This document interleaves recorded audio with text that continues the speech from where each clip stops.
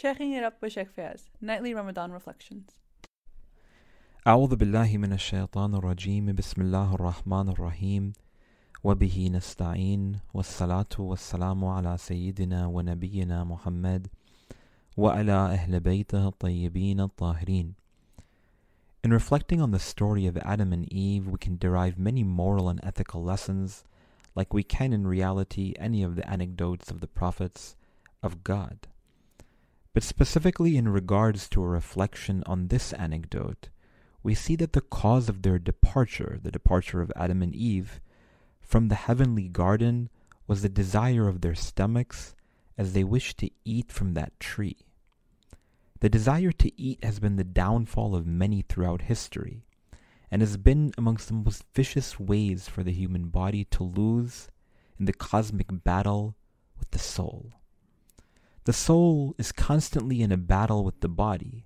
The more we feed the body with that which it wants, that which it really desires, like food and sleep and other sexual desires, the more energy it will have to overcome the soul of our spiritual nature. And the more we nurture the soul to the dislike of our body, the better potential one has to tap into the spiritual dimension. The human soul has the means for one to be victorious, but there's a prerequisite to doing and reaching that level of victory and success. God states within the Holy Quran, قَدْ أَفْلَحَ مَنْ زَكَّاهَا, that surely the one who is successful is the one who has purified that soul. But on the flip side, one also has the potential to lead themselves toward absolute destruction. And that's if they don't cultivate their souls. And they allow for the bodies to get whatever they want in terms of food and drink and sleep and desires, to the detriment of the spiritual dimension that Allah subhanahu wa ta'ala has created us with.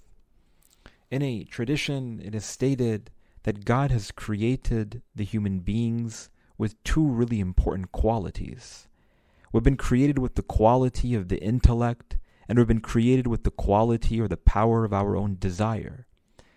God has created the angels only with the power of intellect, and He has created the wild beasts that roam this earth only with the power of desire. But if we as a human being allow for our desires to overcome our intellect, our need to eat and our need to sleep and our need to procreate, then in reality we are worse than the wild beasts that roam this earth. But on the flip side, if we allow for our intellects and our spiritual dimension to overcome those desires, and to allow for ourselves to channel those desires in a way that God mandates and obligates for us to do so, then we have the potential to reach and to ascend toward levels that are far higher than that of the angels. And perhaps the greatest means and mechanisms by which we are able to reach that height, a height far higher than the celestial angels that Allah subhanahu wa ta'ala has created to be at His service, is by abstaining from food and drink, and to be careful of what we're putting into our stomachs. Allah subhanahu wa ta'ala states in the Holy Quran, فَلْيَنظُرُ الْإِنسَانُ إِلَىٰ طَعَامِهِ, then let man look at his food. Allah subhanahu wa ta'ala is trying to tell us that we need to be careful of what we're intaking into our bodies, not only specifically during the month of Ramadan, but through the midst of our lives. We need to be careful not only for our physical health, but as we mentioned in the previous episode, that whatever we intake in regards toward food and drink also has direct potential to lead to the detriment of our spiritual dimension. Which is why Allah subhanahu wa ta'ala, Islamic law, mandates so many things which are forbidden. Because whatever we're eating, yes, some things they might have a good physical benefit to us, but God knows better that what we intake into our body is also going to impact and make an imprint on our spiritual dimension. And if the end goal of our creation is to be the greatest of servants of God, as we recite in the dua Qamar, we state, Allahumma ij'alni min ahsani abidika nasiban indak. Oh Allah, allow for me to be the greatest of your servants in proximity to you, that we need to be able to be sure that what we're intaking into our body allows us to be of the best of supporters, of members of our community, so we have the sufficient energy to make an impact on the hearts that are around us, but at the same time that we're not consuming things which Allah subhanahu wa ta'ala has forbidden from us, because that's going to lead our souls toward losing in that battle against our bodies. The food that we eat in reality becomes the closest thing to ourselves, and for many, the most important object in our lives. That's not necessarily a bad thing on a day-to-day basis, but if we allow for the thought of food to overconsume us in the same way that we overconsume it, especially during these days and nights of the holy month of Ramadan, we'll be really not bearing the fruit that God desired from us during these blessed days and nights. We prepare our days around our meals, and the food that we eat is the means to provide our body with the necessary energy to work and to live, and in reality that's incredibly important.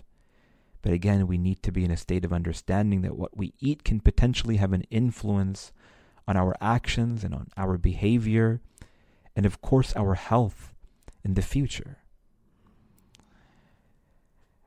And thus we are taught within the traditions of the Prophet ﷺ and his blessed family that not only should we be careful of what we eat, but also how we eat, as we have etiquettes that have been outlined for us in regards toward our traditions, meaning etiquettes, meaning eating habits. We are taught, for instance, within our traditions that before we eat, we say Bismillah ar-Rahman ar-Rahim, in the name of God, the most compassionate, the most merciful. Why?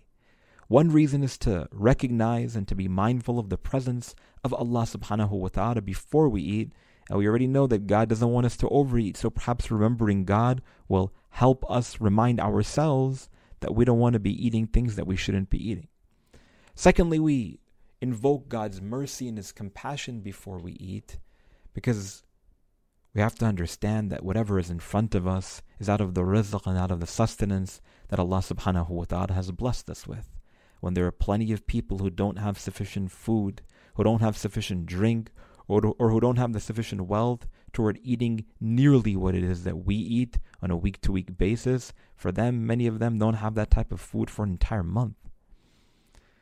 We are taught within our traditions, for instance, that before and after our meal to perform wudu, again to be in a state of God consciousness.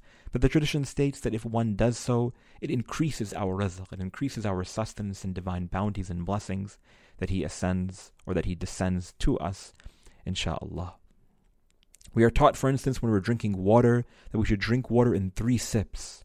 That we should recite Bismillah ar-Rahman ar-Rahim before every sip, and after every sip say Alhamdulillah, again invoking God's mercy and His compassion, and at the same time praising Him for the fact that we have clean water to drink, when we know people who are within this very country of ours in the United States of America don't have clean water to drink. So much of the month of Ramadan thus is in regards toward fasting, the etiquette of fasting, and specifically the aspect of abstaining from food and drink when it comes toward fasting. As we made mention in yesterday's episode, that fasting during the month of Ramadan is not only about abstaining from food and from drink. We are taught within a prophetic tradition, the Holy Prophet ﷺ, he states, when you are fasting, you should not speak ill of anybody, nor should you be rough and noisy. If anybody speaks ill of you or tries to argue with you, don't reply him, but respond to him or her that you're fasting.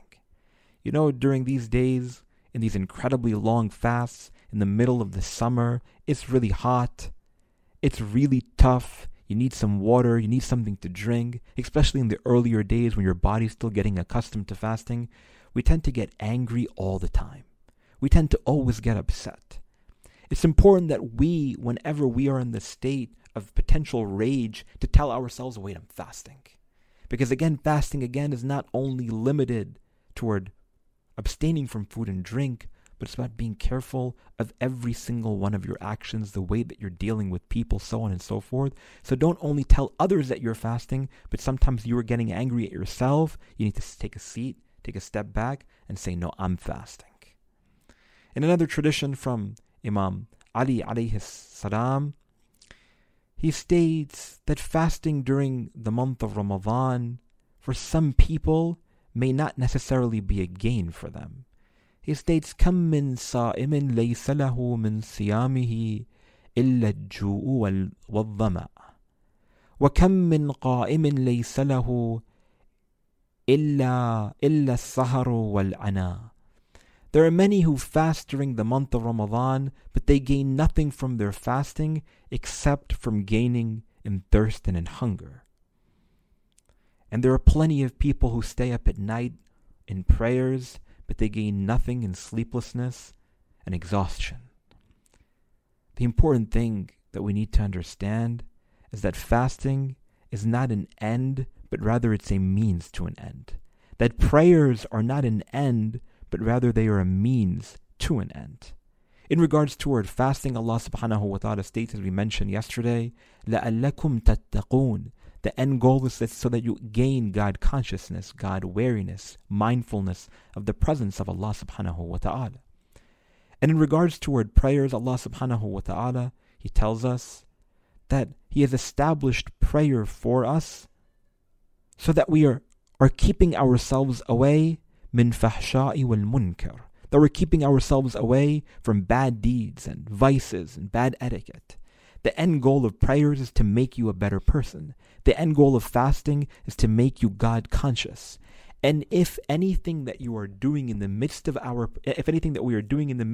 prayers and in the midst of our fasting in reality are taking us away from the end goal, then at the end of the day, prayers just becomes an exercise. And fasting just becomes a means by which we starve ourselves from before dawn until dusk. And we're just thirsty the whole entire day because we're not really making an impact in terms of our spiritual progression. Which is why in another tradition, the Holy Prophet ﷺ, he states, the day of your fast should not be like any other day. When you fast, all of your senses, your eyes and your ears and your tongue and your hands and your feet, they must all fast with you. Because the end goal is to be in that state of consciousness. Furthermore, we have to understand that fasting is not only a ritual that is relegated specifically to the holy month of Ramadan, but is a means toward allowing for ourselves to really discipline our souls even after the month of Ramadan. Collectively, or starting individually and hopefully collectively and communally, we'll be able to follow in the prophetic practice, the sunnah of the Holy Prophet ﷺ, and that of his immaculate family, the Ahlul Bayt alayhim salam, in regards toward fasting some days in every month of the Islamic calendar, or whenever we have the ability and potential to do so. Because fasting is certainly a means by which we discipline ourselves. But many people, for instance, they just don't have the physical capacity to fast during the holy month of Ramadan. Not only for those who are sick, or the elderly, or those who are young, or pregnant mothers, for instance, or those who are taking medication. But fasting is just something that is so incredibly difficult, and physically after the month of Ramadan, we just can't do it. Nonetheless, we should still make our very best effort toward allowing for ourselves to start to consume less and eat less, for that in itself is a means for us to spiritually discipline ourselves. It is said that one of the greatest scholars in contemporary history is a man by the name of Ayatollah al-Burajurdi. And it is said that one day he was teaching his class in the Islamic seminary, and he got very angry at a student perhaps who was trying to just give him a hard time or asking questions, not really with the intention of gaining answers. And his anger overcame him, and he got angry, and he raised his voice toward that student of his and toward the rest of his class for not really focusing on the discussion that was taking place. This great, incredible scholar, due to his piety and mindfulness and God consciousness and taqwa, he went back and he made a promise to Allah subhanahu wa ta'ala that because he got angry that one time, he was going to fast for the entirety of 1 year because of the fact that he raised his voice to his students. in a means to discipline himself, to remind himself that he needs to be someone who controls his anger, especially due to the unique position and status of a great scholar and teacher that he was. Now, I'm not saying that it's going to be a reality for every single one of us every time we get angry at our family or our children or our colleagues, or every time that we raise our voice, or every time that we commit any sort of sin or transgression, that we have to make the intention that we're going to fast for an entire year. But we should try to see and try to examine our souls and examine ourselves and see how we can work toward implementing fasting, abstaining from food and drink, or just limiting our intake on a day-to-day basis as a means of self-disciplining ourselves after the month of Ramadan, insha'Allah, as well. I'll conclude with this particular tradition from Imam Amir al-Mu'mineen, alayhi salatu wassalam.